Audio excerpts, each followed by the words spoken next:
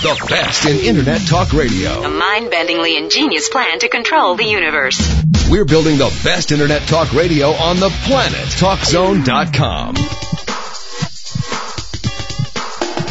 It's time for Healthy Talk Radio. By the powers vested in me by the Federal Communications Commission. Coming to you live from the headquarters of the Global Health Network and across the World Wide Web. Computers can do that? It's America's longest-running radio program dedicated to your health and wellness. What's taking place here is an alternative approach. Now, the woman who's changing the face of healthcare each and every day. That's the fact, Jack! Here's Deborah Ray. Good day. Welcome to Healthy Talk Radio. I'm Deborah Ray. Well, it's set up as a fully collaborative, integrative partnership. It's an industry-university collaboration. Ooh, do we see some vested interest there? BASF and Harvard University announcing, quote, extensive research collaboration. It's what we do on a regular basis. Open up the phone lines. Invite you to join us, toll free, no matter where you're listening to us. Any of your healthcare questions. Have a healthcare challenge? Confused about your treatment options? We invite you to join us. Neurologist Dr. William Hammesfahr will be joining us today.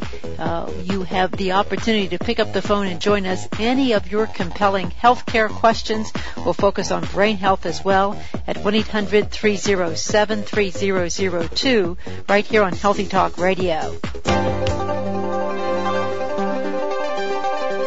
Now, the news and views about the news you won't hear anywhere else. The Healthy Talk Radio News Digest. Well, it's published in the journal Food Chemistry out of the National University of Technology from Argentina. They took a look at applied extracts of Argentinian propolis, yes, bee propolis, to cultures of E. coli bacteria. What they found was that the concentration was effective on E. coli populations as high as 10,000 cells per milliliter, indicating that propolis could be used as a natural, non-toxic, yet very effective food preservative, particularly in instances where E. coli is a potential detrimental cause of food-borne illness. There is substantial market for propolis already out there because of its science-based background in treating inflammation, minor skin wounds, ulcers, as well as bacterial, viral, and fungal infections. It's also been rumored to be linked to improving heart health and reducing cataract risk.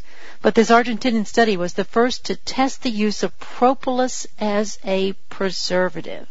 Interesting indeed, because, of course, the worldwide market of food preservatives is $574.8 billion.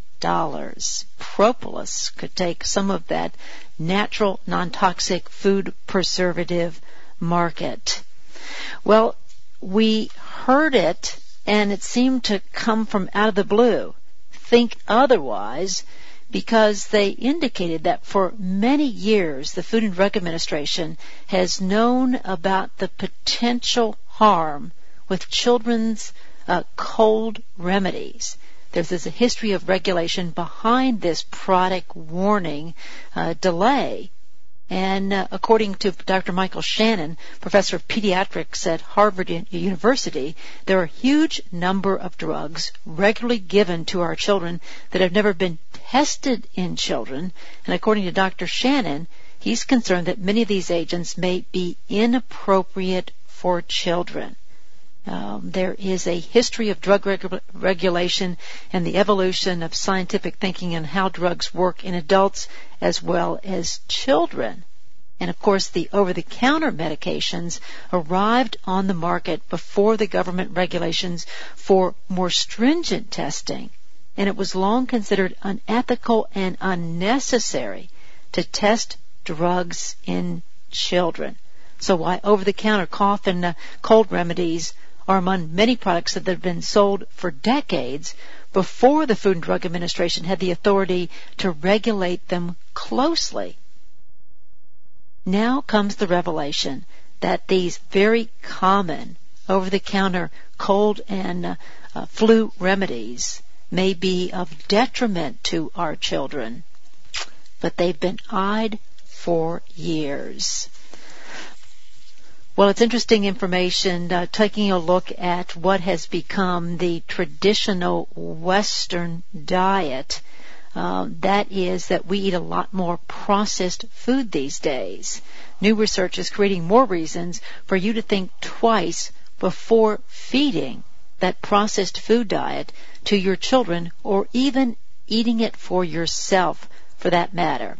A 6-month study led by Dr. David Ludwig, who directs a program at Children's Hospital Boston that is entitled Optimal Weight for Life, indicating that a diet of mostly processed foods is causing fatty liver disease in the young. And fatty liver disease is linked to insulin resistance as well as a higher risk of hepatitis as well as liver cancer.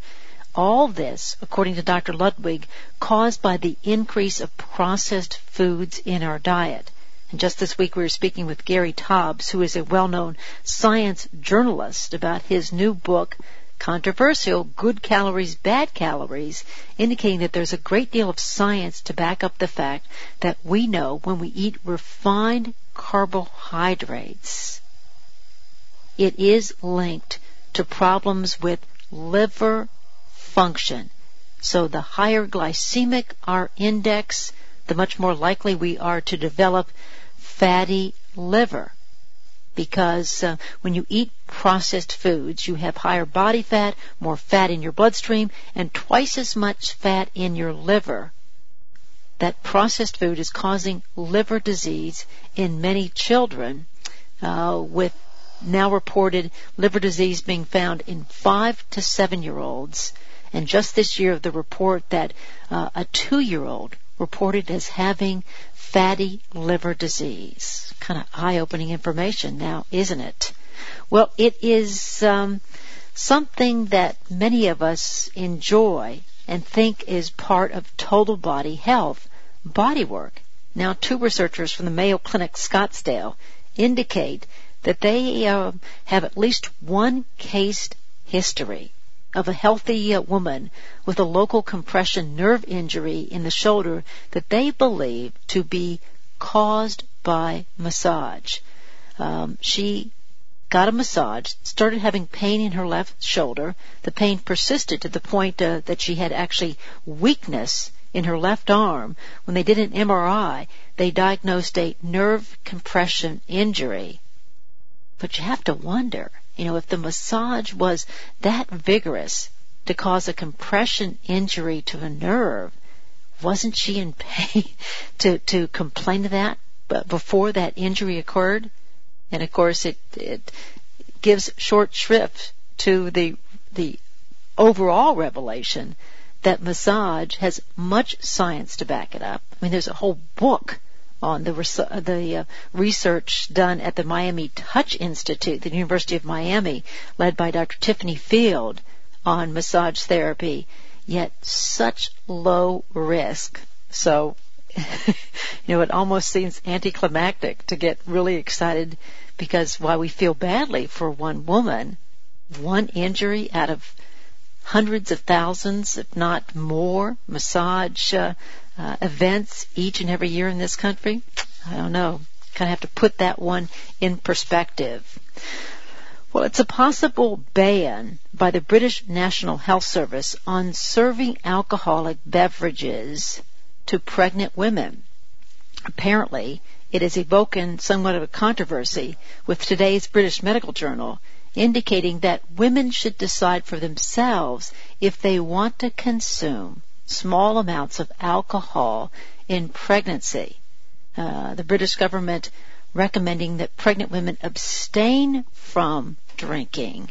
So, are they going to take the step to be sort of the nanny state, actually banning alcoholic beverage sales to pregnant women, or are they going to let women choose for themselves? Of course, they take a very different viewpoint of health in Great Britain because of their focus on cost-effective care.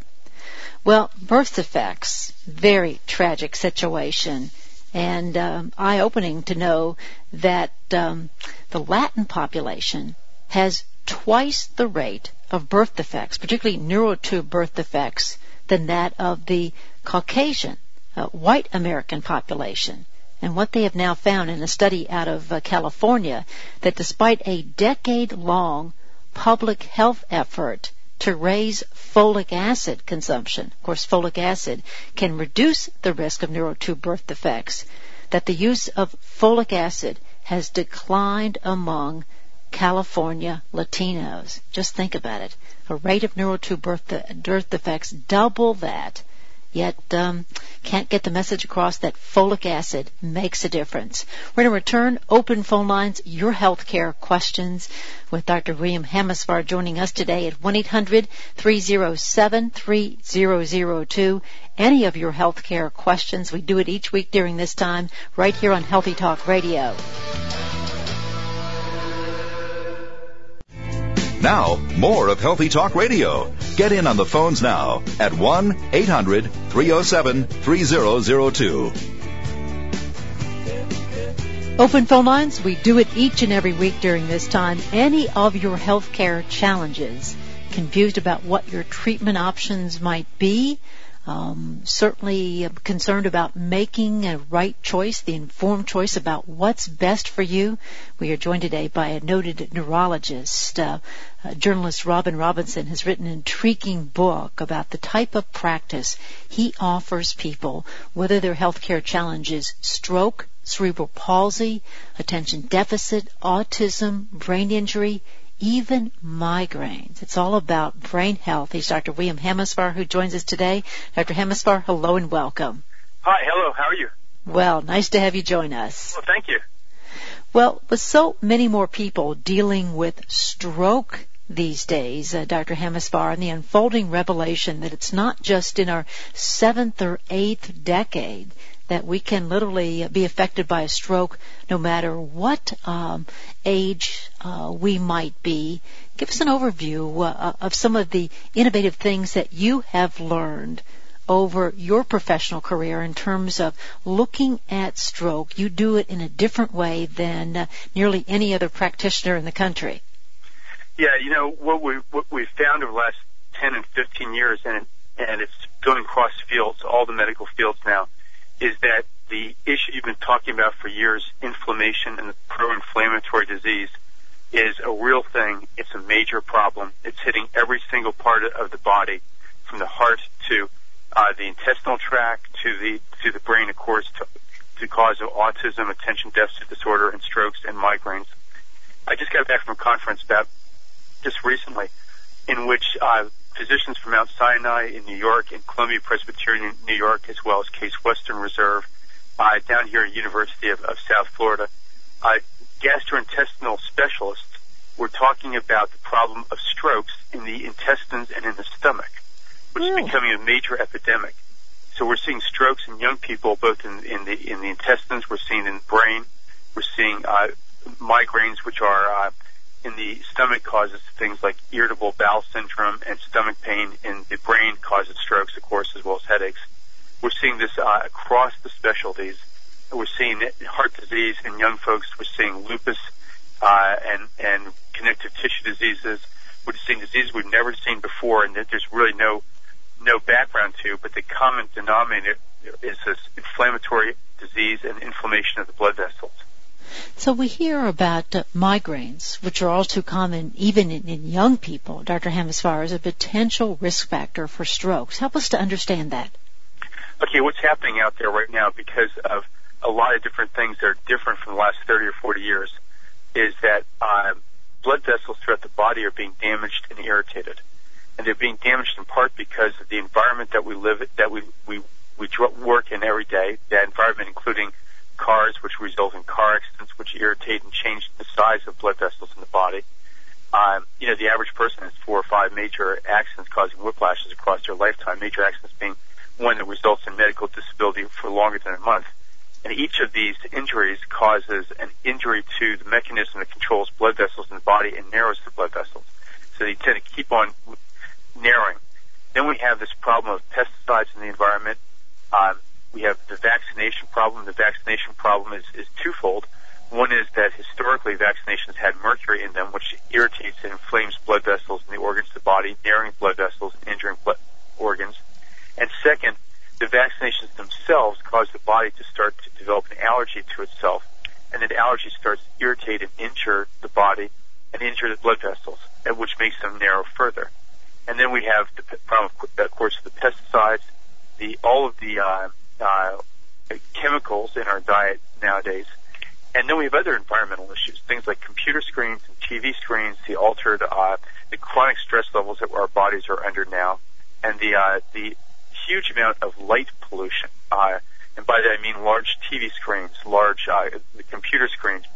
All of these things tend to also narrow blood vessels.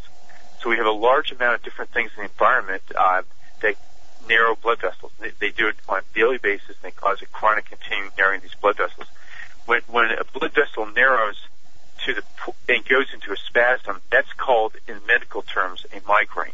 We all think of migraines as being migraine headaches, but actually the term migraine means spasm of the blood vessel. When a blood vessel goes into a spasm and narrows to about a third of its normal size, people start to develop symptoms, and that can be everything from irritable bowel syndrome. It can also be things like we hear about Candida and yeast infections in the body. And what that often comes about is that the blood vessels in the intestinal tract have narrowed to the point that they make the intestinal tract not any longer, the intestinal tract normally is sort of sealed off. The bacteria is sealed off from the bloodstream and the rest of the body. But if you narrow blood vessels and cut off some of the blood flow to the intestinal tract, that barrier is no longer properly nourished by the body and starts to break down, allowing Candida, yeast, and other things to enter into the bloodstream, which causes more injury and irritation to the body. And then, of course, we see it with in the brain. We'll see as the blood vessel starts going to spasm, we'll see things like depression, like both bipolar disease, sometimes schizophrenia, sometimes psychosis, often depression, irritability, short-term memory loss, senior moments, which are happening now often to people in their 30s, sleep disturbances, which are in part caused by hormonal changes in the body, which are part caused by lack of blood flow at the proper times to the brain. And then as blood vessels continue to narrow, depending on where they narrow, you get pain. And in the head, it's a headache, a migraine headache. In the stomach, it's a stomach pain. Children often get them, abdominal migraines. In the heart, it's a chest pain, like Arthur Ashe had, which he had his heart attack from.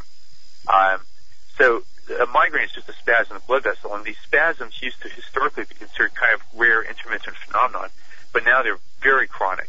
We're seeing them every single day in the office. And I have although I have a specialized practice, my practice is people really don't tend to respond to other folks, and they search out new solutions. In fact, as I talk to my colleagues, both in neurology and in other fields, we're seeing this inflammatory disease reaction and the accompanying autoimmune disorders across specialties. And because usually the factors are multifactorial, do you find people with a history with migraines, but also other factors that are reminiscent of living an inflammatory lifestyle, Dr. Hammesfahr? These patients have a real serious problem because they are multifactorial, which means that a lot of different things cause this inflammation. I talked about earlier about whiplash as being one of the common causes. Now we see autoimmune disease, and we see pesticides and heavy metals very commonly because they're all in the water supply. That's been a problem as far as until just very recently. We're just beginning to get around it as far as how you treat these people or even how you diagnose them. Because historically, if a problem was, say, stomach pain, a person saw a stomach specialist. If a problem was a heart problem, they went to a heart specialist. So what happened was each person looked at the patient from their own very specialized area. Intestinal specialists were not used to looking at blood vessels or even thinking about blood vessels, nor were heart specialists, other than looking at the bigger blood vessels inside the heart. They weren't used to thinking in terms of other blood vessels in the body or things that can affect these blood vessels. So as a consequence, care got very fractionated, and nobody really kind of came together, and everybody gave different medicines for their specific organ system, not really recognizing that this was a problem affecting the entire body and what we would think normally being a healthy individual, no cholesterol plaques or very low, very few cholesterol diseases or other the traditional things that cause blood vessel disorders. So it's been a real problem as far as how you develop care. Fortunately, physicians now, I think, are catching on to the idea that we have to look actively for vasculitis and inflammatory disease. Well, you've been and one of the interesting things that came out in New York recently was that we often can't find the specific inflammatory trigger because basically it is multifactorial. So when you look for an inflammatory trigger, say a heavy metal problem or a pesticide problem, the amount in the body is lower than we have historically thought is the cause of disorders. However, the cumulative effect of lots of these different things in the same body puts you over the threshold which causes the inflammatory disease.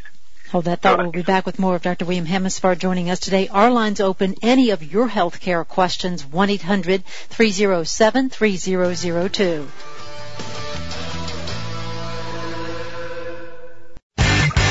I hear the announcer say. We're the talk of the Internet.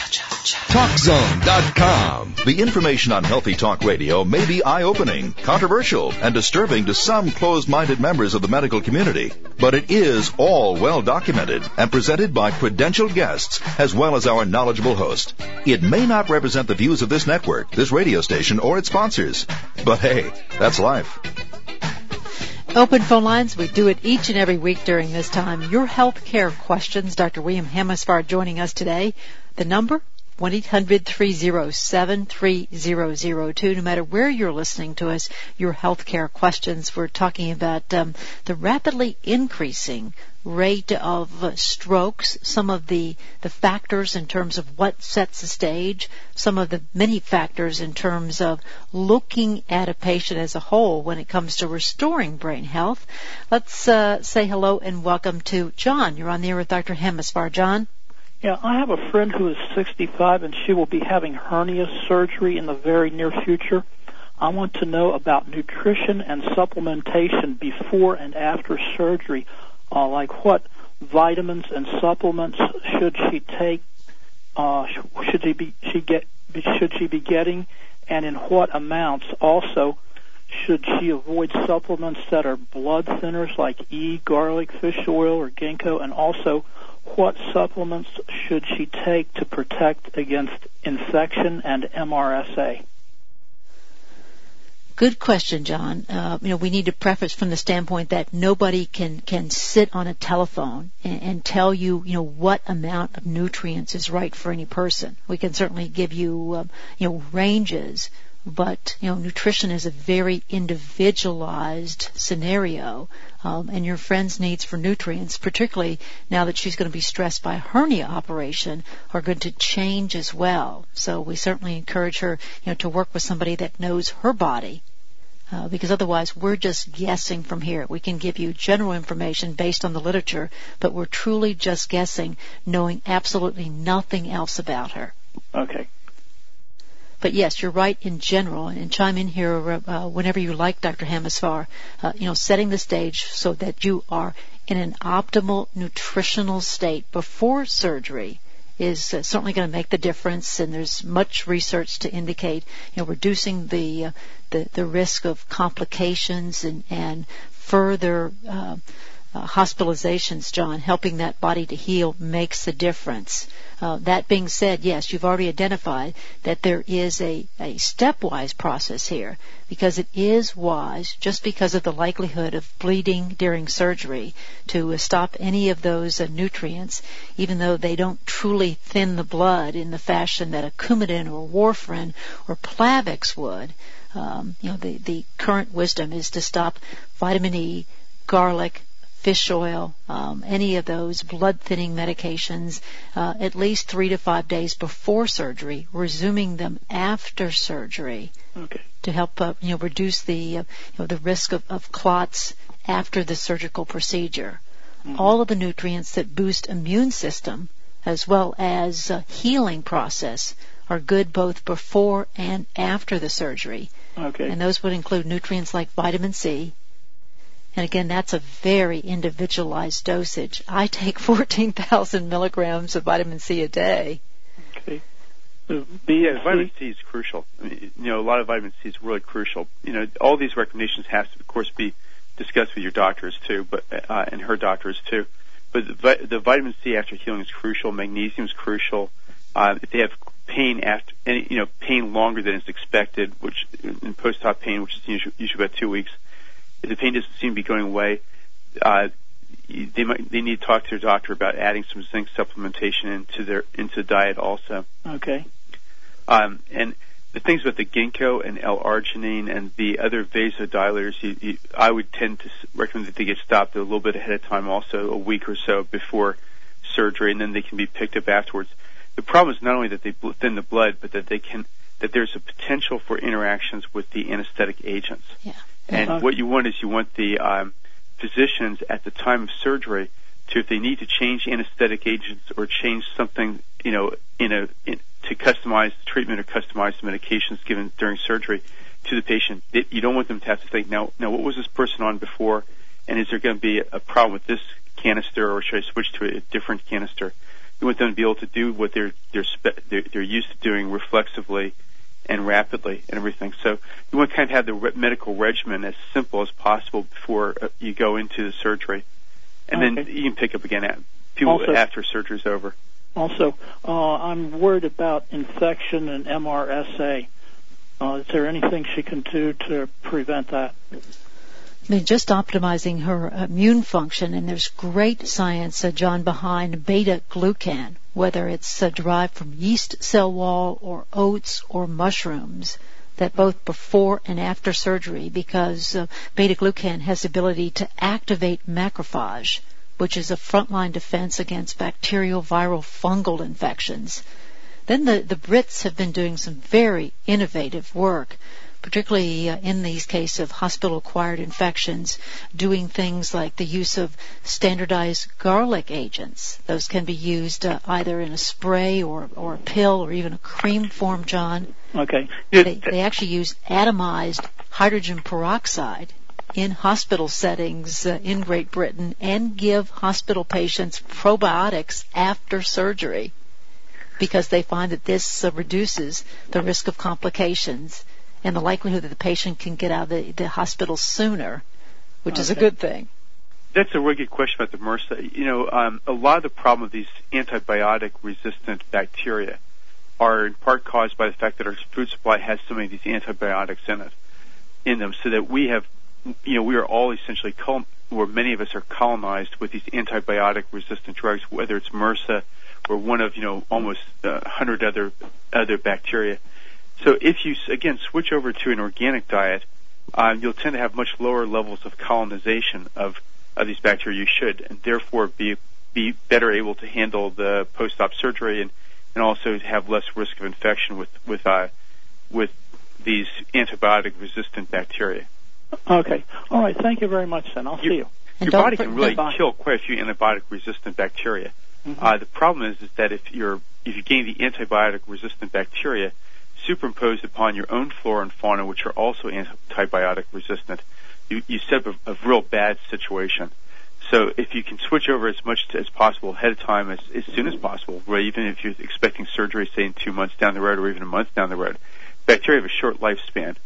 So if you can switch over as quickly as possible to organic food diets, distilled water, multivitamins, of course the vitamin C, you've got a better shot at dealing with and preventing hospital-acquired infections. Yeah, that's a great point that Dr. Hammesfahr brings up, John. Her diet before surgery, and even if you all have to resort to bringing her food in the hospital, is going to make a difference too.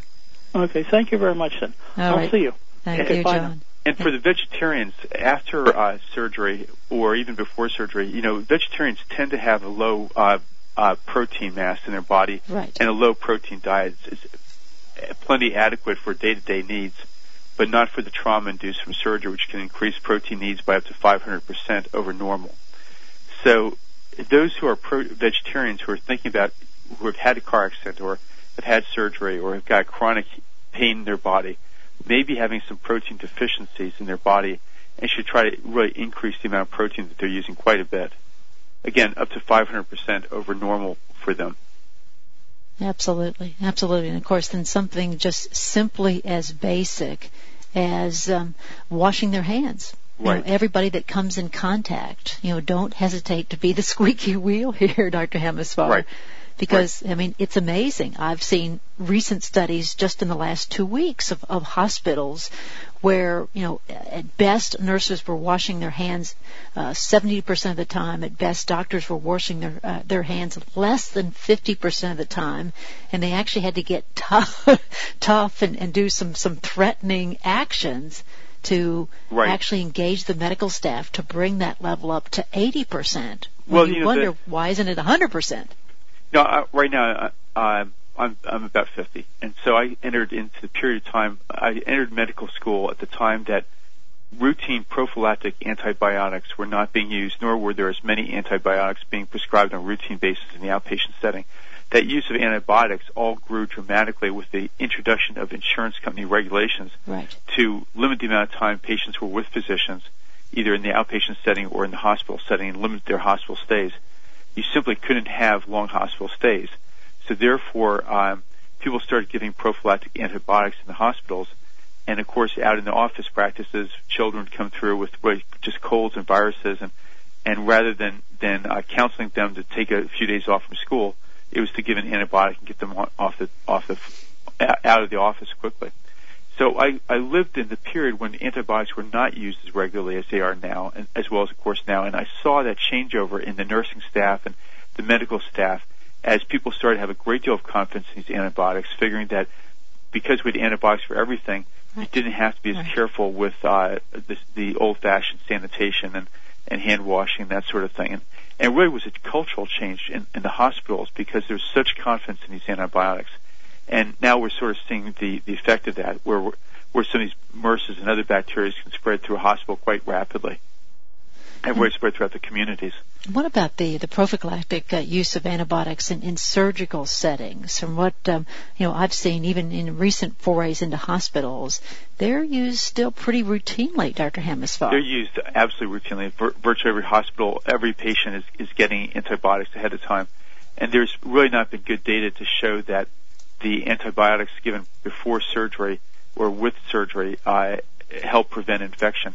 However, if you don't give them and a person gets an infection, and infections do happen actually relatively rarely compared to serious infections compared to what we all think when we hear about them in the newspapers, but they do happen. And if they do happen and you haven't given the antibiotic, then you're going to have a real serious problem in defending yourself in a malpractice case. And you're also going to have a very serious problem with your license, because many cases of a malpractice case is brought against you, you automatically trigger a violation of your license. Sure. So as a consequence, it's one of these things where poor medical, and I've been there when that decision 20 years ago, when that line of logic was openly discussed among the physicians, the nurses, the hospital staffs, and the administration, that, well, there's no good evidence for this working, but if we don't do it, how are we going to defend ourselves in court or to these boards of medicine? Therefore, we'll go ahead and give it to them, and that's resulted in a major change in the prevalence of these bacteria and so on. Absolutely. Now, the good side, though, is that, frankly, most of the new bacteria are, while resistant to new antibiotics, are not resistant to the antibiotics we had 50 years ago. So what you can do is you can recycle and use the old antibiotics. Bacteria have a very short lifespan, so that they tend to become resistant and then non-resistant to things relatively rapidly. And so you can go back and use old antibiotics on many of these bacteria and have good results with them. But that certainly is a great segue to, when are we going to have the discussion of, what role diet plays, particularly in hospital settings, right, where, it's still very much commonplace. After a medical procedure, even heart patients are offered things like soft drinks and macaroni and cheese, right, Dr. Hammesfahr. Right. They're offered standard American fare, because that's what, of course, we're all used to, and it's all kind of comfort food. And the food, it has a lot of problems. Among the problems is that most of the foods cause acidity in the bloodstream, and acidity helps bacteria to grow and also slows down the healing process. Acidity itself is inflammatory to the body, narrowing blood vessels. And if you don't believe me, you can take an ultrasound, which we've done this, so I know this is true. You can take an ultrasound, look at the blood vessels in the brain, give and something that's causing acidity to the system, something absolutely routine, and see blood vessels narrow. And when the blood vessels narrow to the point that they show up on the ultrasound is normal till the blood vessels narrow to about a third of its normal size, the point at which the tissue that's feeding is actually being robbed of energy and no longer functioning properly. So the ultrasound is a sign that you've got a lot of narrowing going on. It's a serious amount. It's not something minor at all going on. And that's overwhelming the body's abilities to compensate for it. So yes, these diets that folks are having, your recommendation, which a lot of people are doing now, to bring in the foods, by family members, is a very good recommendation.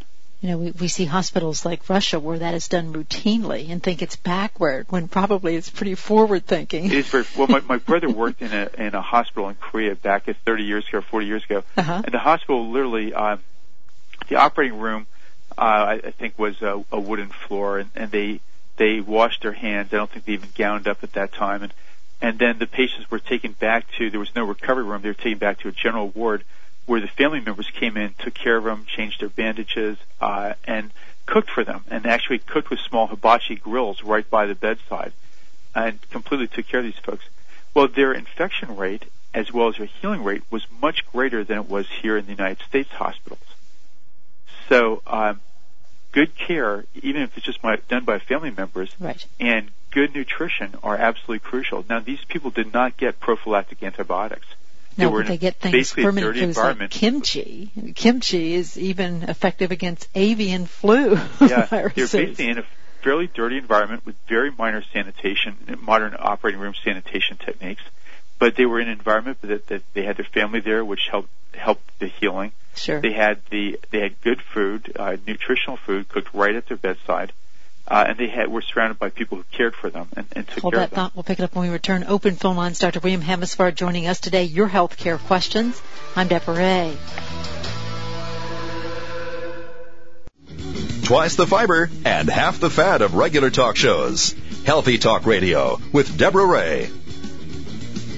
Open phone lines, any of your health care questions. Dr. William Hammesfahr joining us today. For people listening in or who are intrigued about your practice specialty, where do they find out more information, Dr. Hammesfahr?